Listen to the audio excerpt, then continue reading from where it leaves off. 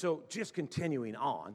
See, God's wanting to show you things, great and mighty things. Remember, what is it? Is it Jeremiah 33:3, where it says, call me and I'll answer, and I'll show you great and mighty things that you don't know. He said, I will show you things that you've never seen before. I will show you things that you've never dreamed it, you haven't thought it up, you can't get there on your own. But with my involvement in the way that you think, I can show you things. I can show you stuff that'll blow your little mind. Is that awesome? That God wants to show you things that you don't know. And how many of you realize that there are things you don't know? I know that's shocking for some of you. Because we're under the impression that we know everything. But God's wanting to show you things that's never crossed your mind. And he's wanting to release his thoughts into your life. That you would have the ability to think the thoughts that God thinks. I'm telling you, I don't think the enemy wants us to get this. I don't think the enemy wants us to embrace this reality. When God said, my thoughts are higher than your thoughts. It wasn't a put down. It was an invitation up. He said, your way is lower than my way. And well, what's he mean my way? He's talking about your way of thinking. Man, your thoughts are taking you to a place. You realize that where you are in life is the result of your thoughts.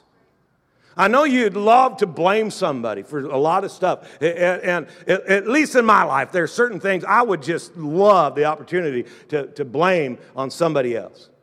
And it's kind of like complaining. I tried it. It didn't work. But you are in your life, it's the result of your thoughts. And your thoughts determine the direction of your life. If you think weak, you're going to grow weak. If you think little, you're going to grow little. If you think up, you're going to grow up. As a man thinketh in his heart, that's how he is, right? So we need to take responsibility for how we think. We got to stop thinking the way people think that don't have access to God's thoughts, right? You have access to God's thoughts. Romans 12:2, and most of us can quote it. We love it in God's word. It said, hey, don't become like the people of this world. Instead, change the way you think. Change the direction of your thought. Okay, change the direction. Choose where are you going to go in life and begin to think that direction. Oh, somebody. Just change the way you think, and you can change. See, here's the deal: is that a lot of us don't realize it, but we're in a warfare. You realize you are under attack. Fathers, listen to me. Not only are you under attack, your spouse is under attack. Your kids are under attack. Back in the day, World War I, World War II, Vietnam, and we are fighting for property. We're fighting for real estate. We're taking ground. But the warfare has shifted, hasn't it? And now, they weren't just trying to kill 3,000 people, on 9/11. They were trying to capture 30 million minds. Right? And there's a shift. And let me tell you something about the enemy that you're up against is he's a terrorist. And he comes in the middle of the night and he shows up and he's messing with your head. And, Christians in America aren't being sawn asunder and ridiculed and spat upon and beaten and tortured out in the public center. No, but they're being killed all of the day long and led as sheep to the slaughter. How? In their thoughts. And the enemy, there's a warfare against your mind. And he's trying, anything that's biblical is like not popular and it's not acceptable. And the enemy is at war. You are under attack.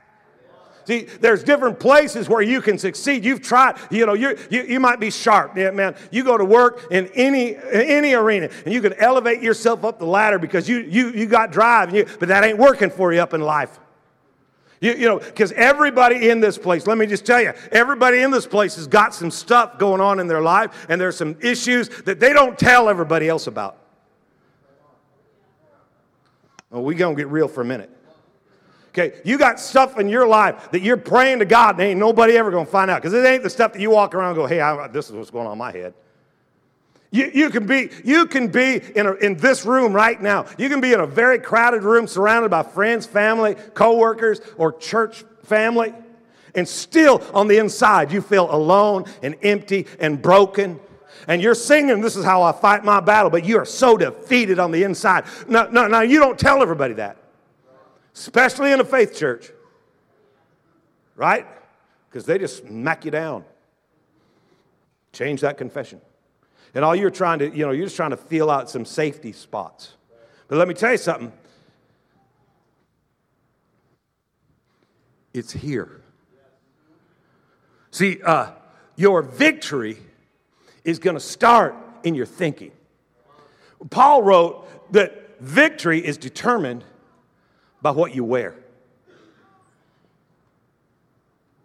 Yeah, I saw that little, what? Yeah, that's what he said. Victory is determined by what you wear. He said, put on the whole armor of God. Get the helmet of salvation, right? And you got to get that helmet up on your head. If that helmet ain't on your head ain't going to be on straight. See, here's the deal, is you're saved, you just don't think saved. See, you're not thinking victory, healing, deliverance, prosperity, abundance, breakthrough. No, you're getting beat down in the middle of the night.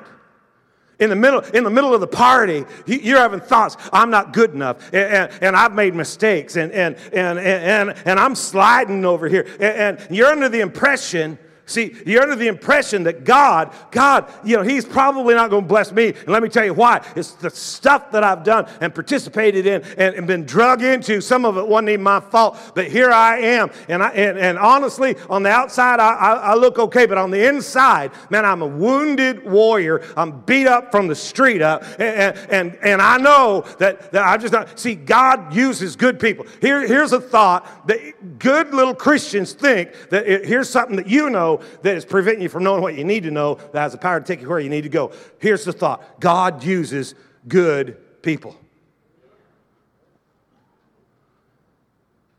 And see, and I don't know if those amens are, yeah, God uses good people, or amen, that's something people know. God uses good people. There's no such thing as good people.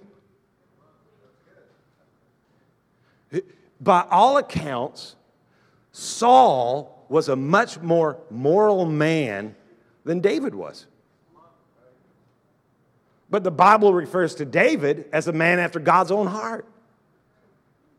You know what we do in church, and I'm sorry if we've done it here and it looks that way. It wasn't our intention, but you look up the platform, and I've gone. I'll go to conferences and go to stuff and get around guys, and I'm looking at them and I'm just thinking, good Lord, and what they're doing, what they're accomplishing. And the thought that runs through my mind is, I'm just not as good as they are. I just don't, shoot, man, that guy has got victory in places that I don't. That's a thought that is preventing you from knowing what you need to know. See, because there's something about you that makes you you. Ain't nobody else like you. And in Ephesians 2, I think it is where it says that we are His workmanship. Recreated in Christ, born anew, that we might do the specific purpose that He created us to do, and that He's prepared, made ready, and gotten ready in advance so that we can live the good life which He's planned out ahead of time for us. Man, there's something about you that has stopped God in His tracks. Man, there's something about you that God has designed you specifically, and He loves you, and His heart is for you. And the enemy doesn't want you to know that. The enemy wants you to think about your mistakes, but you just need to take hope. You need to recognize the fact that God has used up messed up people all through history. And if you're hoping to listen to a good preacher today, you are in the wrong place.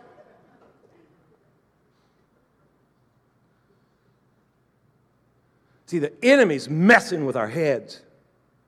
And we are under attack.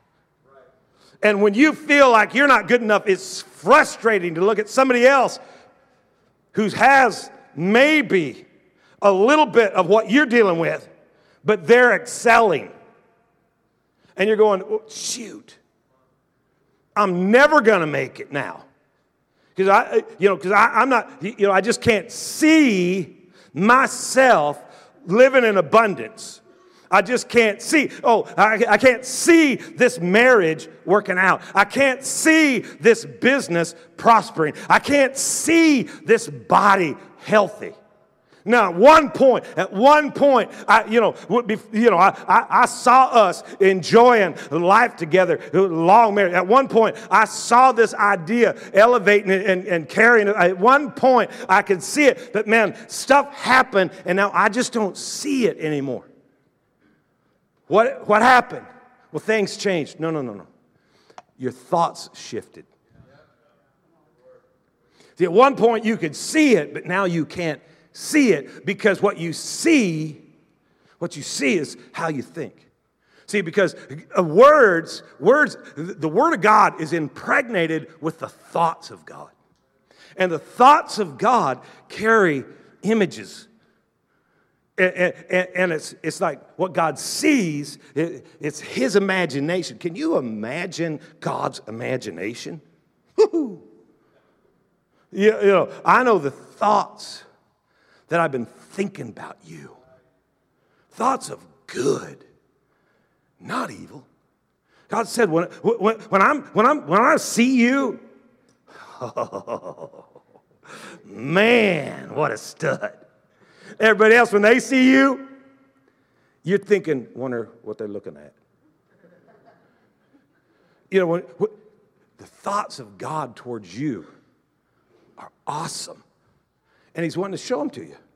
You can see it for a season, but now you can't see it. How am I going to fix it? How do I get it back? Well, you have to regain your mind, because your thoughts carry the images. And so you got to begin to see it again. Look at somebody and say, it's time for you to see again. Come on, look the other way. Say, think vision, baby. Okay, let's go to Luke chapter 18. Real quick.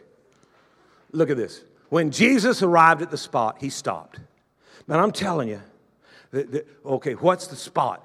Well, remember the blind guy?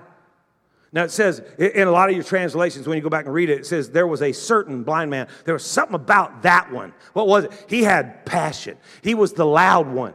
He was not the only blind guy. Okay, 37 miracles in the Bible that are recorded that Jesus performed.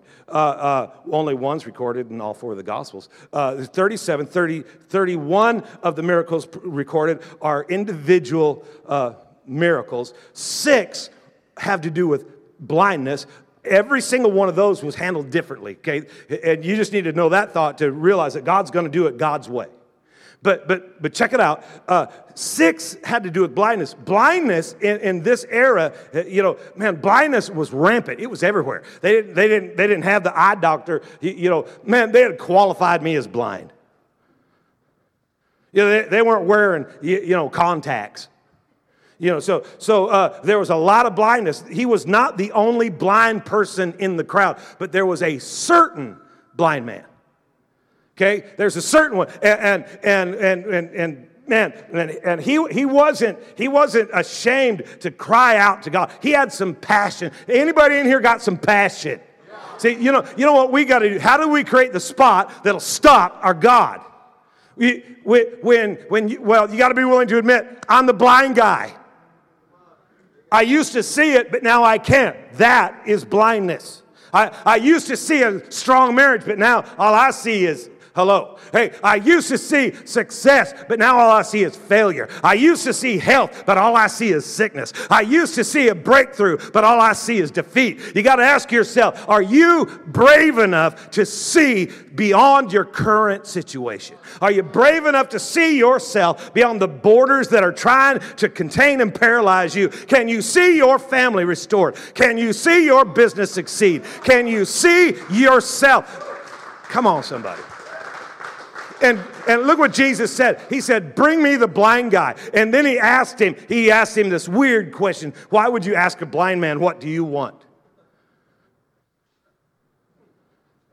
Well, could you imagine the response that God would get if he was here physically today? We advertised God. It's like Christmas with Santa. And you get to come and sit on his lap and tell him what you want. If God was asking the question, what do you want? Can you imagine some of the wild answers he'd get? What do you want? What have you been asking God for?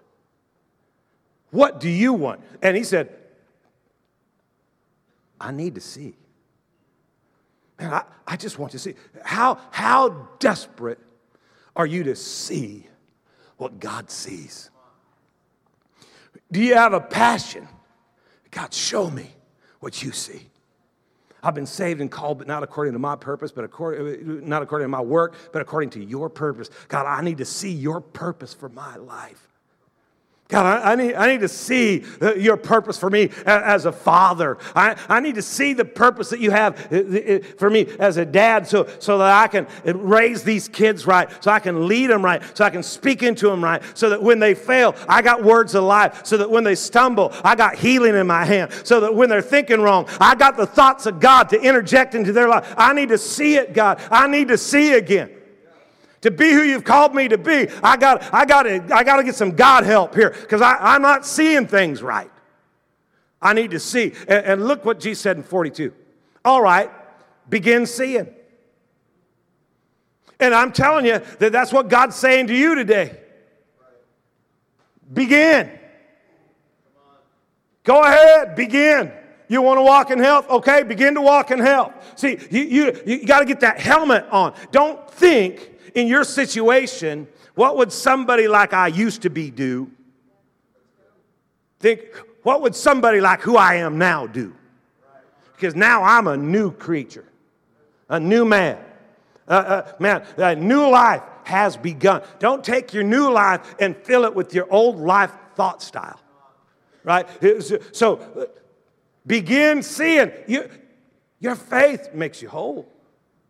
Man, begin to do what you know to do. See, you might have information, and you might have understanding, but if you don't begin to do it, if you don't, in your finances, you might understand that. Well, we're going to have to spend less than we bring in. Okay, well, I get that. That's the info, and then I think about it and I develop understanding. But until you actually apply that understanding. It's good info, and your understanding's good. But until you apply it, it's good for nothing. Right? So you got to begin to do it. Here's my challenge for each of you for this week, this coming season. Could you see yourself in a different place in your relationship? Could you see yourself physically in a different place? Are you brave enough to see yourself in a different spot physically? Are you brave enough? Then would you begin to do what's required to take you there? Would you allow God to infuse you with the strength? Because, see, the enemy's telling you you can't. See, and the enemy's attacking, who you are. You're not good enough. You're not strong enough. You're not rich enough. You're not powerful enough. You're not. No. You can do all things. You got what it takes. I said, you've got what it takes. A couple more verses. And look at this. Instantly, that man could see. Instantly. See, when you begin, let me tell you what, that's when everything's going to begin to change. I said that's when everything's going to begin to change. And he followed Jesus. Well, how do I know if what I'm doing is the right thing? Is it making you follow closer to Jesus? Man, will you follow closer? Because, see, a lot of times we're asking God for stuff, and when we get it, we drift from God because we got what we asked for.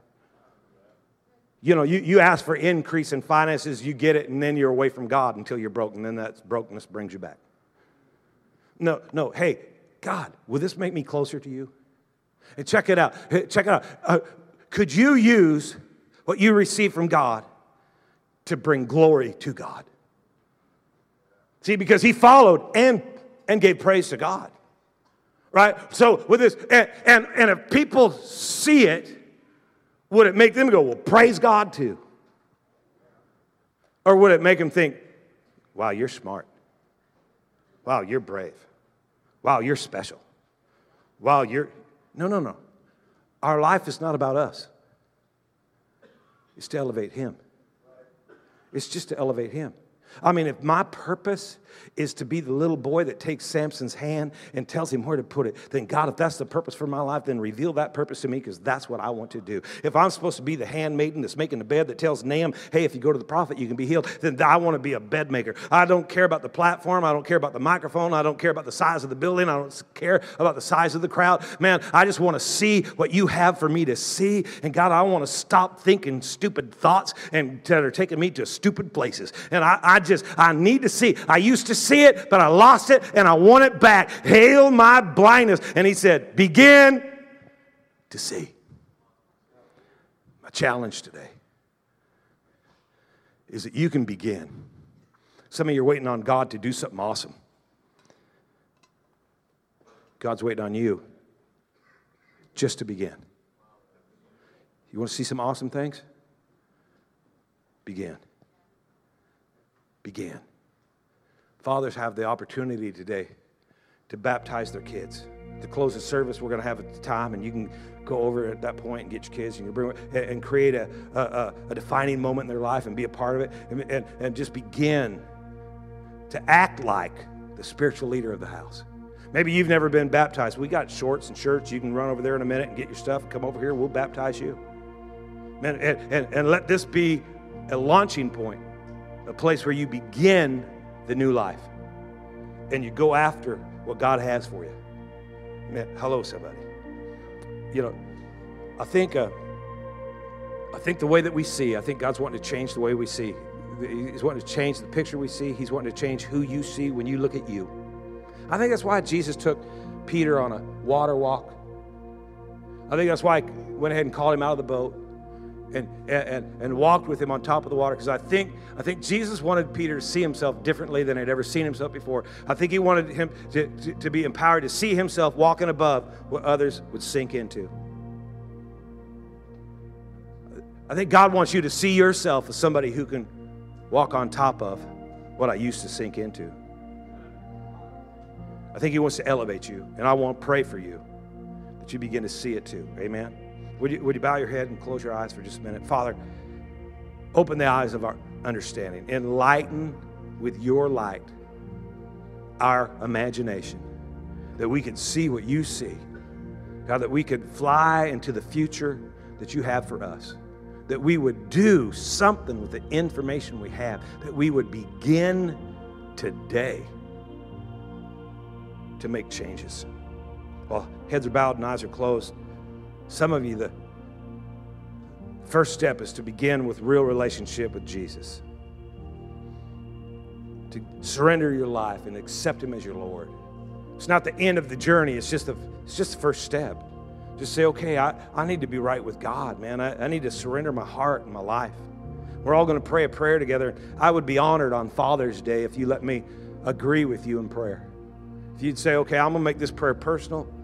Let me agree with you. And so while heads are bowed and eyes are closed and people aren't looking around, if you're here today and say, you know what, Thom, I want Jesus to be Lord, and I'm going to make this prayer my prayer, would you just hold your hand up really high just so I can agree with you? Thank you. That's awesome. Thank you. Awesome. Thank you. Awesome. Thank you. Thank you. It's awesome. So cool. So cool. No better day. This is your day. So let's just pray. Everybody in this place, just say, Dear Heavenly Father, I know I need you. I need your love. I need your acceptance. I need your forgiveness. Come into my life. Change me from the inside out. Give me hope. Give me strength. Give me vision. I choose to live for you every day of my life. Say, thank you for saving me. Thank you for setting me free. In the mighty name of Jesus, amen. Come on, everybody, give the Lord one more shout.